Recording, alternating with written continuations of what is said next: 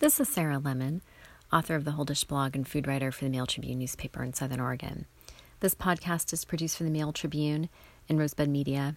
You can find it online at mailtribune.com/podcasts and on my blog, The Whole Dish, at blogs.esouthernoregon.com/rogue-valley-food. It's been a couple of weeks since I posted a new podcast because I was off on an adventure camping that started sort of midweek before Memorial Day and went through the long holiday weekend. So there were a number of meals that we needed to account for. I think maybe 7 dinners, 7 or 8.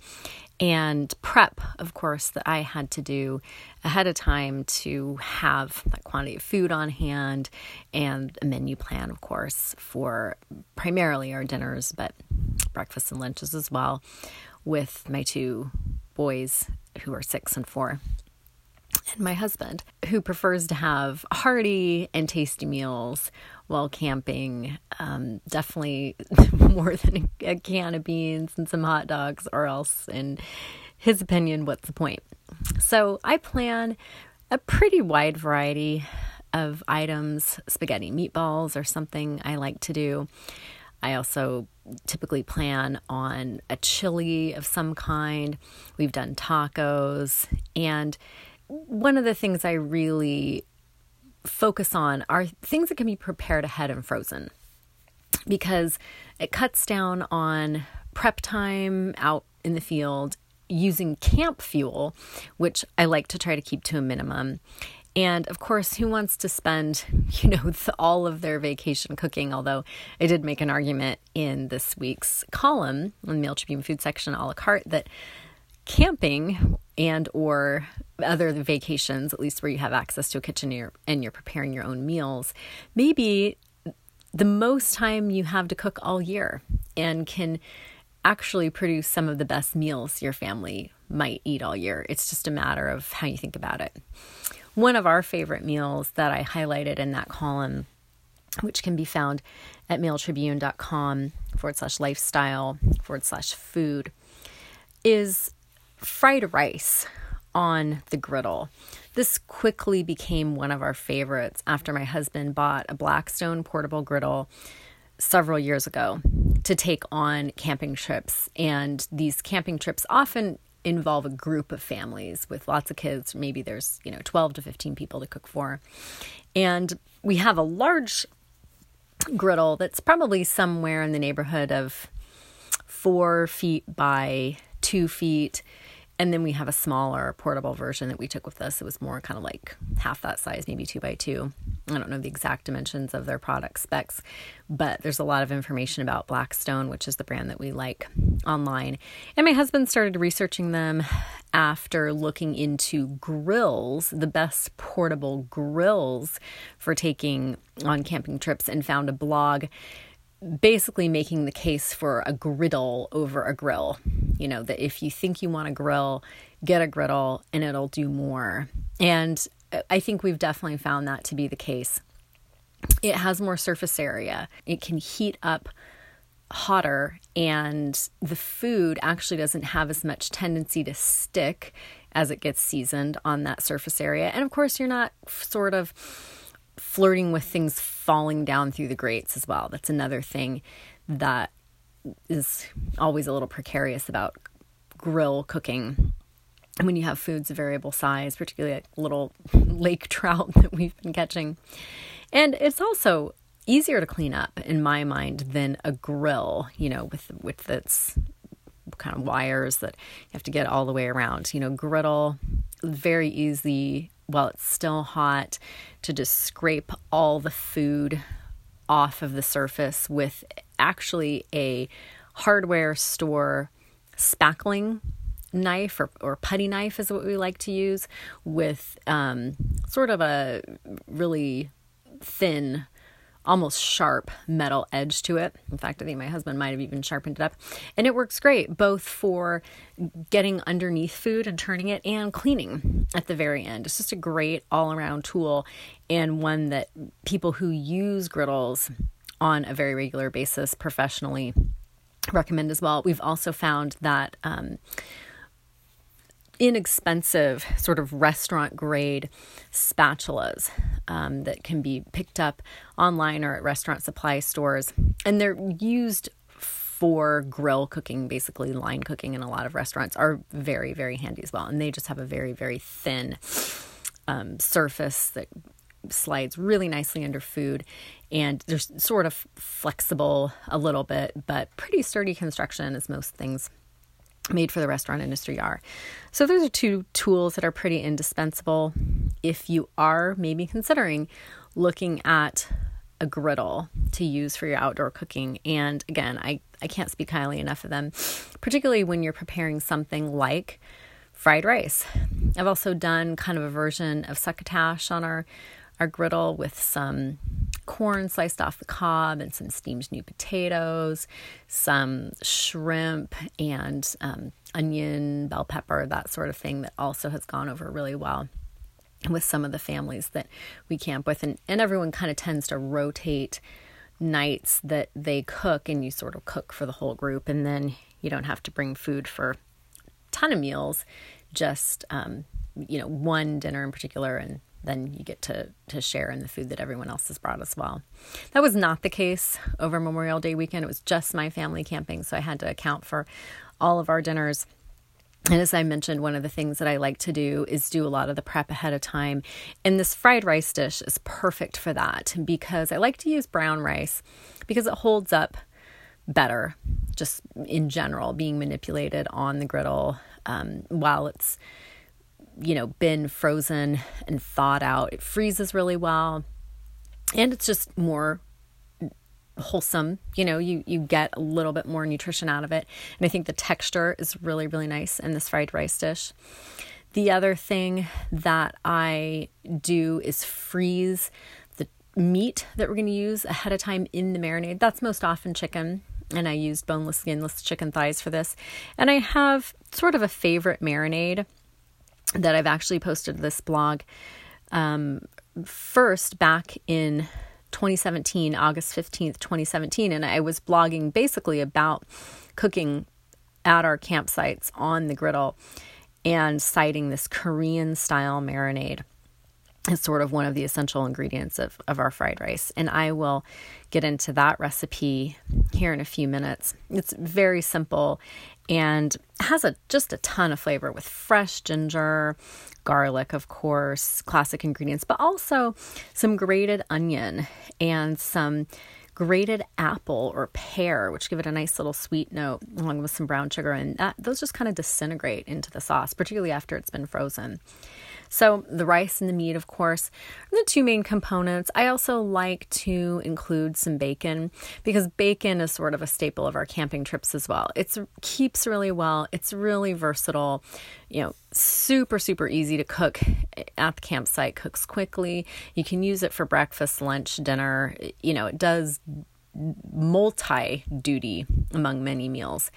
And fried rice is certainly one of those. And I like having the fat to incorporate as well. The fat to saute the vegetables, the added flavor, and, just rendering the bacon, removing the crisped, meat actually off the griddle, and then proceeding to cook in the fat.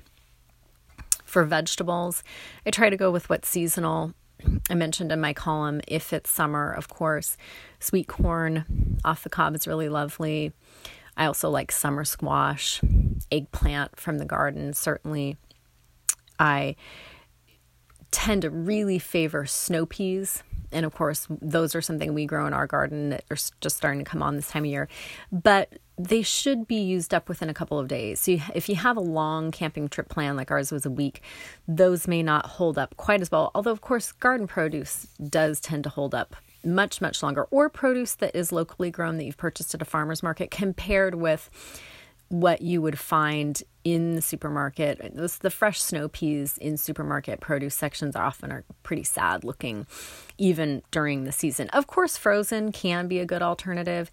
And if you are planning on bringing a lot of your ingredients frozen anyway, like I do, and part of that is just to facilitate the advanced preparation. as much as a week ahead of time, so I don't have to worry about it at the last minute. The other aspect of that, of course, is keeping your cooler cold, everything to the correct temperature. Bringing frozen ingredients really, really helps with that, particularly as the summer starts to heat up.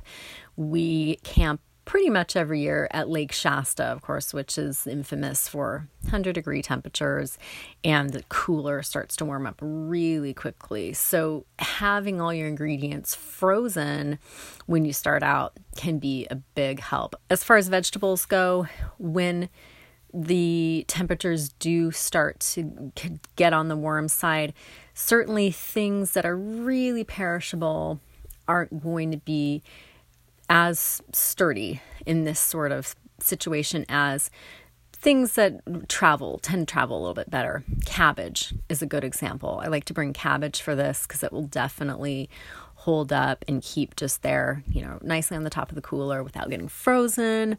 And certainly, resists wilting if you have to keep it out at room temperature. Carrots, of course, another good one.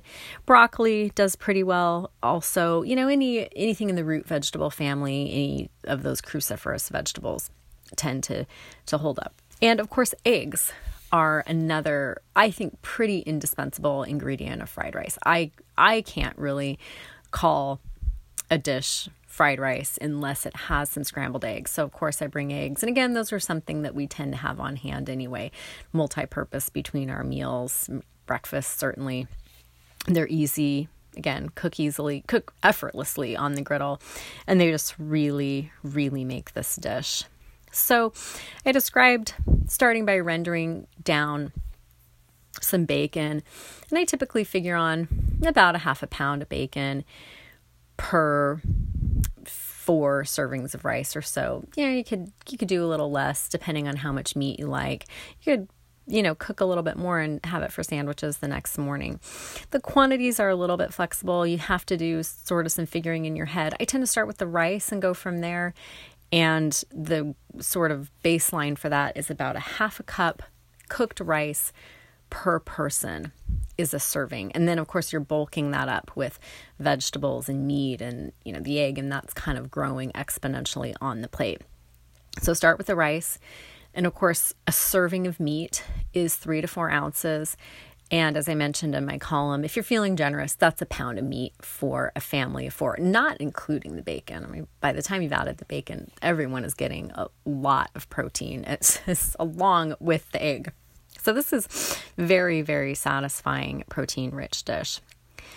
I did start with about a pound, maybe a pound and a quarter of boneless, skinless chicken thighs. And I mixed up my Korean-style marinade with the intent to freeze the chicken in the marinade. It makes it really, really simple when it comes time to cook it, because you just dump the whole bag onto the griddle, and the marinade makes the sauce. It's perfectly safe. It's been frozen, which prohibits bacterial growth. It hits the griddle hot, which, as well is going to take care of bacteria, as long as you're reasonably assured it's been in that safe zone under 40 degrees in your cooler the entire time. A good indicator is it's maybe still a little bit icy. It's still a little bit slushy.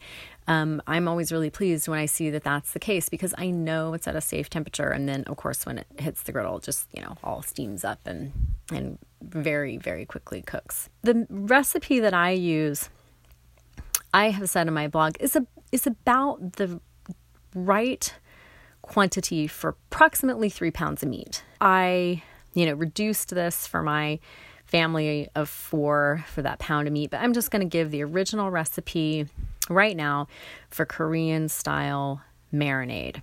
And it calls for soy sauce, brown sugar, garlic, ginger, sesame oil, onion, white, red, or yellow, doesn't really matter, and an apple or a pear, about half an apple or pear. This is a good use for, now we're getting into the season when apples and pears have been stored for a really long time. They're maybe not at their prime eating conditions, so to use them in something like this, if you happen to have them on hand, is nice.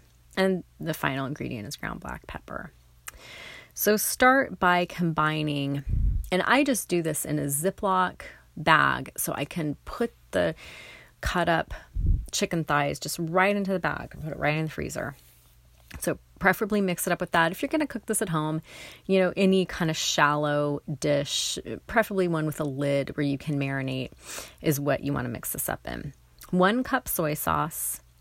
I like to use tamari sauce because it's wheat-free and tends to have a more intense flavor, just a more pure flavor. 1/3 cup brown sugar. 4 garlic cloves that have been peeled and minced. 2 tablespoons of peeled and minced fresh ginger. And I love the quantity in this recipe because you get some nice bites of ginger in the finished dish.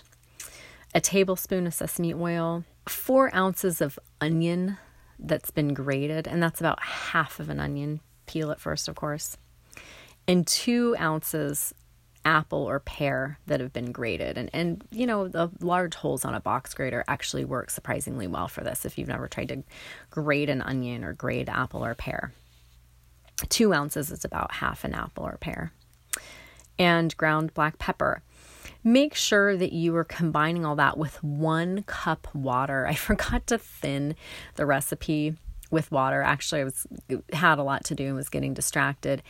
And so it will be very salty if you're not diluting those flavors with some water. And if you're leaving the chicken in the marinade, of course, for a long period of time, the longer you leave it in, and we cooked our fried rice at the end of our camping trip, so it had been in the marinade a really long time. Of course, that meat is just going to soak it all up, and the meat itself is going to be salty. So I learned I would prefer to not add the entire bag, the contents of the entire bag to the griddle all at once, and just kind of add the solid meat and then add sauce as I need it, just to safeguard against it being a little too salty, which we did find that on this trip. And of course, the bacon is salty. You're going to have other salty components, and everyone's palate is a little bit different. Some people are really sensitive to that. On some palates, this may be exactly what they're looking for, but of course, you can always add more sauce. It's pretty hard to take it away once you've stirred it all into the rice. So if you're using this for a marinade at home, Korean style marinade, marinate the items to be grilled or griddled for about an hour beforehand. A little longer is fine. If you're not getting it right into the freezer for use, as I've suggested, or, just down the road in your own home, stash away some things in the freezer sort of for last minute entertaining. I mean, this works well for that too during grilling season. Probably don't want to marinate this overnight because, again, the chicken is going to soak up a lot of that. And chicken, I find, does tend to get a little bit mealy if it's in a marinade for, an entire day. So I would kind of err on the side of a little less marinating for this one. And of course, it can be used as a sauce, reduced in a saucepan, allowed to come up to a boil for several minutes, and it can be reduced to the desired consistency. It's nice to whisk in a tablespoon or so of butter, and that makes 2 cups of Korean style marinade, which is a great way to infuse flavor into fried rice, whether you're making it at home, making it in an outdoor setting, on a portable griddle. You can even pull this off on a nice cast iron skillet over a camp stove. It's one of my family's favorite ways to eat well in the outdoors during the summertime. And you can find more about my ideas for outdoor cooking and eating in my current column for the Mail Tribune. And that's it, mailtribune.com/lifestyle/food. And the column is the same name as my blog, The Whole Dish. Thank you for listening to and reading The Whole Dish.